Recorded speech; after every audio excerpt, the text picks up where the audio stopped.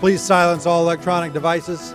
I'm sorry, folks. I don't trust them, and our folks don't trust them. There is a great deal of overreaction from those who are criticizing this legislation. They will see me in court. If the General Assembly were really trying to do a power grab, there's a lot of things the General Assembly could do, and we weren't. And they don't have a very good track record there. Any further discussion or debate?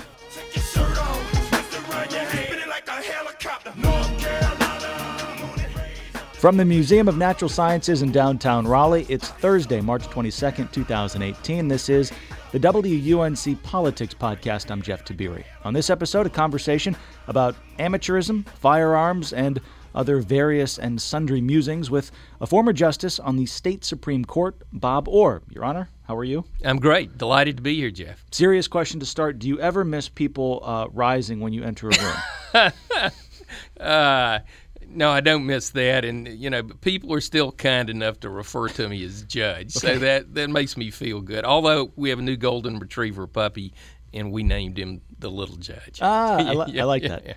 Just before we started, you and I were talking about the possibility of a blue wave, or the likelihood or unlikelihood of a blue wave here in North Carolina in 2018. You write a weekly column for the Charlotte Observer, and just to pull the curtain back a little bit and talk about, just to extend the conversation we were just having, a blue wave in North Carolina. You're not too warm on that theory as of this point. Why not? Well, I think it's problematical. It's when you look at the districts, whether they're legislative or congressional districts, even with all the litigation and the losses sustained by the Republicans who drew those districts, they're still predominantly leaning towards Republican victories in those. The money will be following the power, and so the Republican legislative leadership committees, the more powerful incumbents who are Republicans, will be substantially better funded than the Democrats. And candidly, I think the Republican focus on social issues has been put a little bit on the back shelf in favor of more traditional issues like teacher salaries, pre-K funding, tax relief. HB 2, nobody's talking about HB 2. I did also want to ask you about one of the stories of this week was a firearms proposal from the Democrats. I'll give a little context, then I'm going to throw you on the spot with something here. But I thought of you this week when this happened, because I knew we were going to be doing this interview. And there were 5 Democrats at the legislature who rolled out these gun proposals on Tuesday. I don't know if they were necessarily mirroring, but they were very similar to what Governor Cooper had rolled out last week, or called for last week. We're talking about raising the age on assault rifles, expanded background checks on assault rifles, banning bump stocks, this possible restraining order to people that might be a threat, implementing a call center, more money for school resource officers and psychologists, all of those things. Right. And one of the things that did strike me candidly, as well as several other reporters and other people I heard from, was that these Democrats got up, talked about the proposal, and they said this is not a partisan issue. But of course, there were only 5 Democrats at the podium. There wasn't a Republican there. And, one of our jobs is just to question and poke holes in some of what we're seeing. And it just seemed like, all right, is this about scoring political points, or is this really about an effort to make a policy difference? And it just struck us that there was no Republican up there. So here's my and I would love for you to react to that to any Sure. extent that you want to. But my curveball to you is, had you been approached, and I'm assuming you weren't approached, had you been approached to stand up with a group of Democrats and call for a policy proposal like that, is that something that you would be behind? Personally, I would at a minimum say these are extraordinarily important issues that should be considered in a nonpartisan light. And so therefore, I'm willing to say, let's get those kind of bills introduced.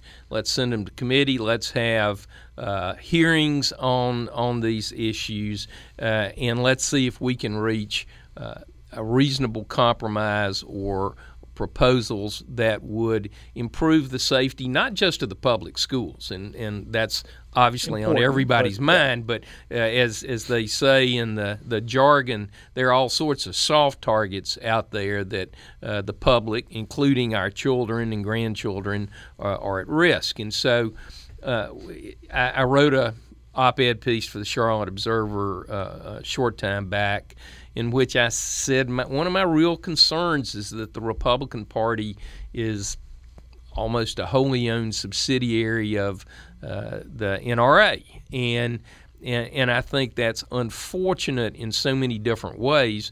Not that protection of Second Amendment rights isn't a valid issue or concern, but it seems like we have this unwillingness politically to sit down and say, we have a real problem in the country with the kinds of weapons that are out there, the inability of law enforcement, ATF agents to adequately track and keep a record of who has them, who's buying them.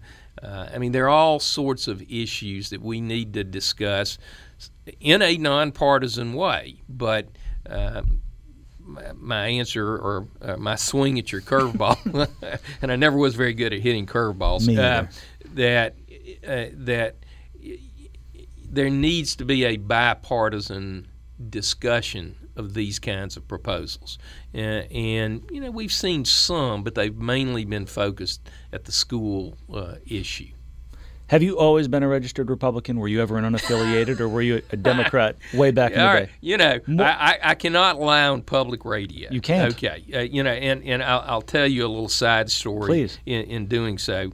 My great-grandfather, who was a farmer in the western part of the state in Henderson County, refused to fight for the Confederacy, went over the mountains to East Tennessee with some other men and joined the Union Army, and came back after the Civil War as a Lincoln Republican. And so my family on my father's side have always been Republicans. And when I turned 21, back in the day when you had to be 21 to register, I asked one of my very good friends from Hendersonville and at UNC, Jim Fain, who was later Mike Easley's Commerce Secretary. I said, Jim, what should I do? Man, I tend to be a Republican. And he said, Republicans have no voice in government. Just as a practical matter, you need to register as a Democrat. So I actually registered as a Democrat at age 21. But by the time I got out of the Army, went through law school, and moved to Asheville to practice law, it was clear to me that there wasn't a place for me in the Democrat Party and that I should be registered as a Republican. And so when I moved to Asheville in 1975, I registered as a Republican. Now, 4 decades later, does it feel like there's a small place for you within the Republican Party? Has that coin kind of flipped for you personally? Incredibly so, and in a very troubling way, because I actually worked as an intern for WSOC-TV in Charlotte's news department at the 65 and 67 legislative sessions, and Republicans were non-entities. And really treated unfairly in so many different ways. And so the early part of my political involvement was trying to build a Republican Party that was committed to good government and a responsible two-party system for the state. And when I was first elected to the Court of Appeals in 1988, I was the first Republican elected to a statewide judicial office since 1896. And so I have felt like, in a lot of ways, I've contributed in a small way to the growth of the Republican Party. But it's a very different party than during the years that I served as precinct and county chairman and worked in a lot of different capacities for the party. I wonder, is there a place for me in the party where people with my sort of old mountain Republican values? Bob Orr is the guest here on the WUNC Politics Podcast. As you mentioned, you did win a statewide judicial race. You then won four more of them. Three more. Four of them total. Yeah, okay. Right. You were a candidate. You sought the nomination, the Republican nomination for governor in 2008. You did not win that race. Pat McCrory did. Then he went on to defeat in 2008, he went on to lose to Bev Perdue, and then he won the governorship 4 years later. And the other order of business quickly is I'll apologize, as I did last week on the podcast, for my persistent cough, which I probably will not be able to edit out of the entire 20-minute stretch of the conversation here. So let's transition. March Madness continues tonight. There are 4 Sweet 16 games, and I want to chat about college basketball with you because college athletics and amateurism, and I'm using air quotes, and student athletes, more air quotes, is something that you follow closely and are particularly passionate about. And just to get us started, I'm wondering why, of all the issues, is this one that you are so involved with or so interested in? It's very ironic because I have been a college sports fan, and particularly a UNC fan, literally my entire life. I mean, I've been to Final Fours, bowl games, between undergrad, working in law school. I never missed a basketball game. I've loved college athletics. And in 2010, when the great scandal first broke at UNC, fake classes, FAM, all that. Yeah, well, at that point, it was, Marvin Alston getting some money from an agent, but all of a sudden, all these players were suspended for the first game and subsequent games. And at one point, and I was running the North Carolina Institute for Constitutional Law at that time, I read an article about one of the players who had been suspended, Devin Ramsey, and he had been charged with academic fraud and was having to sit out. His career was over, according to the NCAA. And his mother had come down to talk with a reporter, and the story said she was in tears. This couldn't be happening. Her son had done nothing wrong. And frankly, I was just interested. And so through a press intermediary, I ended up meeting with Devin and his mother. And candidly, I was horrified with what had transpired in depriving this young man of an opportunity to play.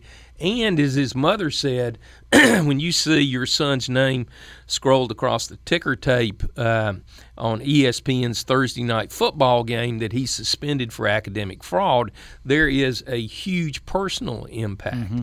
And, so I asked, would you like for me to see if I can try and, get this reversed? And ultimately we did, but not without depriving Devin of most of that season. And, lots of bad publicity. And the more I learned about the way the NCAA operated, what was happening at UNC, to the players, it really turned me into an advocate for reform, and candidly has greatly dampened my enthusiasm for college sports. It's a broken system in which billions of dollars are in play, and the relatively small number of young men who are the football and basketball talents that produce the money are treated for the most part in a lot of ways poorly. Among the teams playing tonight are Kentucky and Michigan. I would just note that the head coach of the Wolverines, John Beilein, makes $3.3 million. Head coach of the Wildcats, John Calipari, makes just about $8 million a year. That's according to an annual database that USA Today produces. From a financial standpoint, and please correct me if I'm wrong, I think I've seen you use the word exploitation before on Twitter. Right. Do you have a proposal, if you could wave your magic wand and play amateurism god for a day, or strike it from however you wanted to handle it? Financially speaking, what is your proposal? What is your idea to perhaps diminish or remove that exploitation that you and others have talked about? Well, there are a range of issues. One of the big questions is, do you compensate only the teams that are producing revenue, so that men's golf, women's volleyball don't get revenue? But I think there are broader reform issues there. But from a compensation standpoint, I'm sort of a free market guy. Hey, I'm a registered Republican, and so the only individual on a college campus that can't generate money from his or her talents are college athletes. Everybody from the chancellor to the athletic director to professors writing books to talented musicians and actors who are students have the ability to earn money, to have agents represent them. But if you're an athlete, you lose all your college eligibility.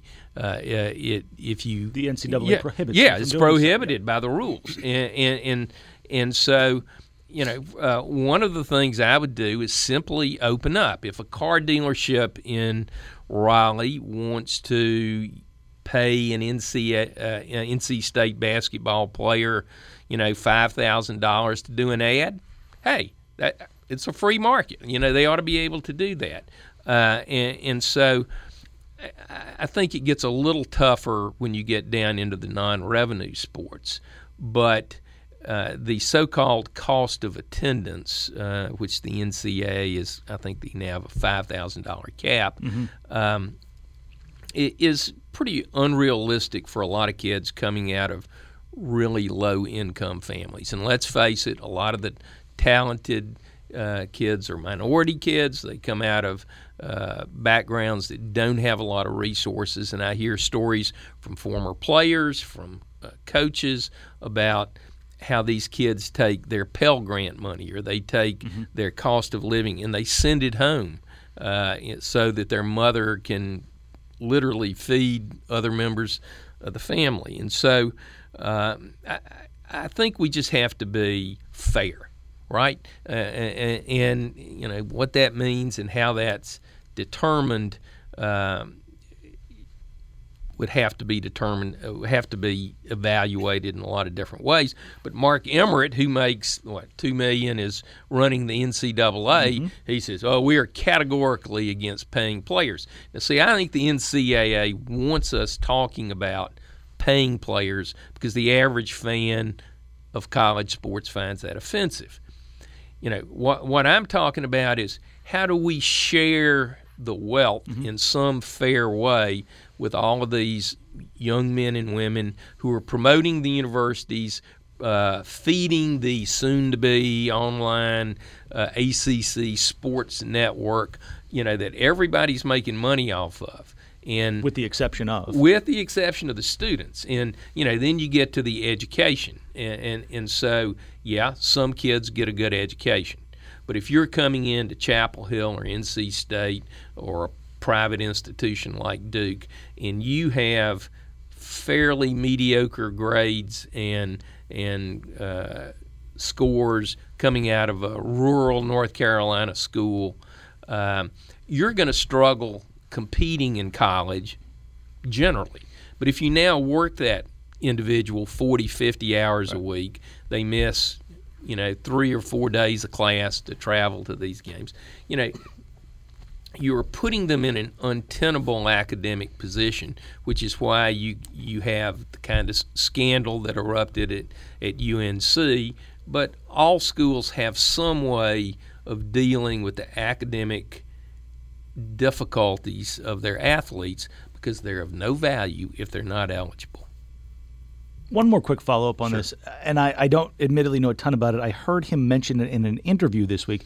John Calipari, the coach of Kentucky, mentioned that he offers his players lifetime scholarships. Now, I don't know the feasibility of that and how many players, because, of course, Calipari has a lot of one-and-done guys, actually come back and utilize that. Is that something you would be in favor of? Carolina, Duke State, if all Division I schools said, hey, we're going to give you a lifetime scholarship, meaning you come for 2 years, you go to the NFL, the NBA, MLB, whatever, and you want to come back when you're 28, 42, 60 and get a degree. Is that feasible? I think it is, and I think it's fair. I mean, what UNC's attempting to raise $2 billion, some of which is going to athletic construction. They're building a $45 million indoor practice facility. I mean, surely we can afford to give these kids that help us win a national championship. Tony Bradley, left UNC after 1 year after winning the national championship a year ago.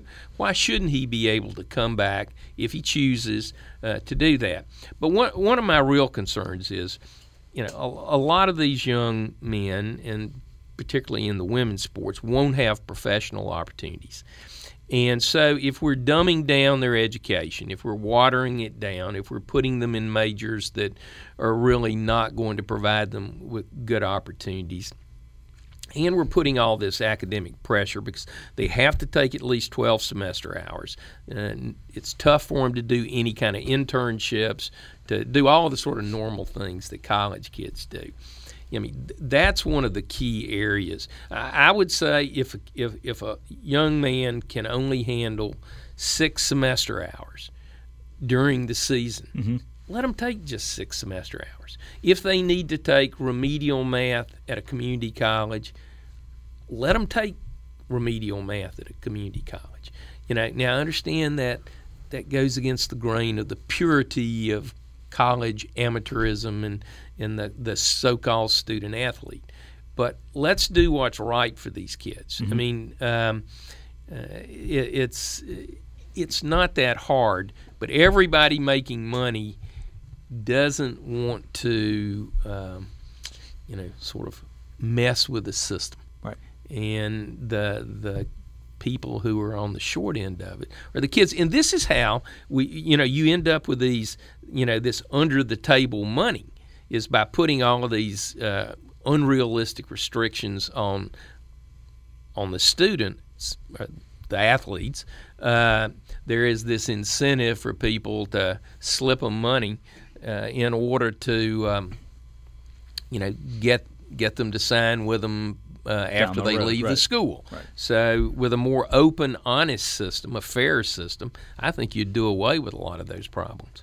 Bob Orr earned an undergraduate degree at the University of North Carolina, Chapel Hill, also a law degree from there. He will be rooting for the Fine Institute of Syracuse University tomorrow night as they take on Duke. It's anybody but Duke, right? ABD, some Carolina. That's correct. Told me that we do not pull for Duke. But I have a daughter in graduate school at Clemson, and they're still in the Sweet 16. So that's one shade of orange I'm willing to enthusiastically embrace. As your tie demonstrates this morning, this morning. Yeah. Transitioning, you were reading a book, and I wanted to let you loose for a moment and tell us a little bit about this book you're reading. It's called Grant. It's a biography about Ulysses S. Grant, of course, the general. Right.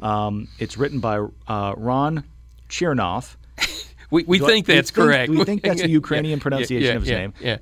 And there may or may not be some modern-day lessons in this book from this Reconstruction period. It's a remarkable biography about an individual, Ulysses S. Grant, that at least in the book they quote several contemporary historians to say he is the most underappreciated president in the history of the United States.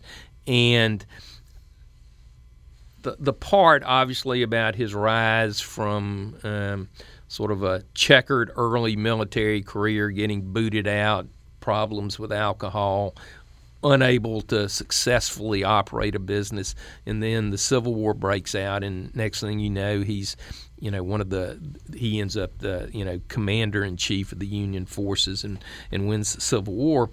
That's all interesting. I love history, love Civil War history. What I have found remarkable, though, is the portion on Reconstruction, and it is so relevant and so useful in the context of race relations in this country today, with the ongoing Confederate monument debate, not just in North Carolina but around the country. And what I find stunning, thinking of myself as a student of history, of North Carolina history and the like, how little I knew and understood about Reconstruction and sort of the subsequent suppression of the recently freed slaves post-Reconstruction. And Grant, interestingly enough, was a great champion of civil rights. I mean, I think that's one of the unique things that I discovered in this book, that in a lot of ways he, more than any single person, attempted to help the newly freed slaves in their transition to freedom and citizenship. But the violence and hatred and intimidation, particularly in the South, of the newly freed black citizens was extraordinary, and something that in the history books I read growing up, in the history books I read at UNC, was glossed over, ignored. It was stunning, and I think in reading what happened in Reconstruction and post-Reconstruction, as a Southerner, I came away with a far better appreciation for the mindset of African Americans even today, because truly it wasn't until the 1960s and 70s that we really started seeing significant civil rights. And there was a quote, I pulled it out so I could read it because I knew we were going to talk about this. But Frederick Douglass is quoted in the book about wondering whether the abolitions for the black man had actually turned out good. And his quote was, having been freed from the slaveholder's lash, is he to be subject to the slaveholder's shotgun? And the history of Reconstruction, which has not been, to my mind, accurately and broadly enough described and talked about, was the story of voter intimidation. And one of the most interesting things was that the backlash was not so much that the black citizens were now free, they weren't slaves, but they had the right to vote. I mean, and I found that stunning, that the vicious backlash was really against the prospects of black people having the voting franchise. It's a stunning book. Ron Chernoff wrote the book. It is called Grant. If you're looking for some spring reading, Judge Bob Orr likes it a lot. It's not short, 950 pages. You historians in your long books. Yeah. A few rapid-fire questions to get you out of here on. One significant mistake you made as a gubernatorial candidate in 2008. Well, thinking that really good ideas could overcome a lack of money to start with. I had the advice of a consultant: find 1,000 friends who will say they'll give you $1,000 each. You don't have to have them give it to you. And I thought, we'll raise. You got to have the money. I didn't have it. Best job you had as a teenager? As a teenager, candidly, my freshman year at UNC, and I was a radio, TV, motion picture major. Nice. I was going to be a sports announcer, not a lawyer and judge. But WSOC TV News in Charlotte, who used to send 2 full-time reporters to cover the legislature, needed an intern. And so I would come over 3 or 4 days a week after classes and work the legislature, which is how I got interested in law and politics. But it was fascinating. I literally, as a teenager, covered Richard Nixon, Martin Luther King, Klan rallies, the speaker ban. I mean, it was a remarkable education, for a young kid from Western North Carolina. Which elected official in North Carolina gives you the most reason for hope or optimism? The current elected officials. A current elected official, local, state, or federal, and you can say none. From a Republican perspective, Chuck McGrady. Chuck obviously is a great conservationist, supporter of the environment. I think he's a well-reasoned individual, and I don't always agree with him, but he's open to discussion, and I have a lot of respect for Chuck. after the next 4 days of basketball, which 4 teams will still be playing? And despite my lack of you don't have a bracket in enthusiasm. front of you. Well, I'm going to say, all right, let's say Syracuse. That'll make you happy. Hey, all I right, like it. let's say Clemson because that'll make me. I don't even know they're I don't in even the know same how the bracket. brackets. They would have to run. play each other in the Elite Eight. Would they? All right. So you're well, gonna that's a pick bummer. Clemson then. Yeah, I have to pick Clemson. Florida State's in there.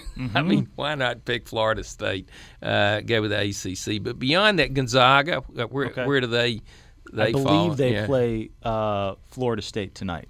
Yeah. We can check on that. I mean, again, this is what happens when you throw these curveball questions at people. Yeah, I know. Florida State and Gonzaga tip at 10:07 tonight. Okay, so realistically, probably Gonzaga. Let's say Gonzaga, Clemson, Villanova, and I'll give you the rundown in the. Who's the school in the out South. of Chicago? that's still in- Loyola. Loyola. Why not? Why not? What's the sister? That's 98-year-old sister. Yeah. I'm going to call her Sister Mary Catherine, but that's Yeah. not. It's not Mary Catherine. Yeah. I'm forgetting her name. But yes. how can you pull against you can't. 98-year-old nun? You can't. All right, Loyola, Gonzaga, Clemson, and Villanova. A lot of Catholics in there. Tipping your hand here. Yeah. Bob Orr, a former member of the North Carolina Supreme Court. Thanks for the conversation. This was fun. Oh, great. Look forward to doing it again sometime. And thank you, as always, for listening to the WUNC Politics Podcast. You can subscribe to the program on iTunes, Google Play, or Stitcher. Stay up to date on North Carolina political news throughout the week at our website, WUNC.org. And we'll do this again next week. For Judge Bob Orr, I'm Jeff Tiberi. Talk to you soon. Call